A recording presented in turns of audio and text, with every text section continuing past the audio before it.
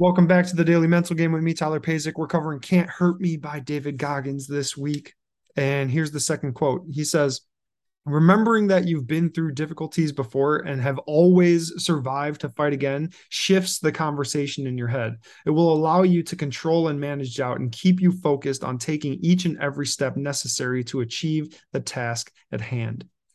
So when we come up against these difficulties, it can be scary and we might be afraid of what's about to happen, but it always gets back to the doing. And this is the perspective shift that he's trying to get across to people. So remembering that all of these difficulties, all of these adversities and challenges that you've come up against in life, you've survived all of them up to this moment, and you can survive this one as well. And not only that, you can thrive in this moment and moving forward if you choose to do.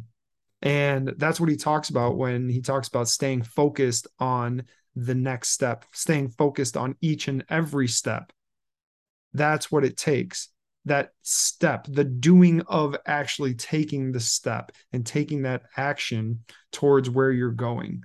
And regardless of if you think you can or you think you can't, hopefully you believe you can, because if you don't believe you can, then it's going to be really hard to find a reason why you should believe why you can.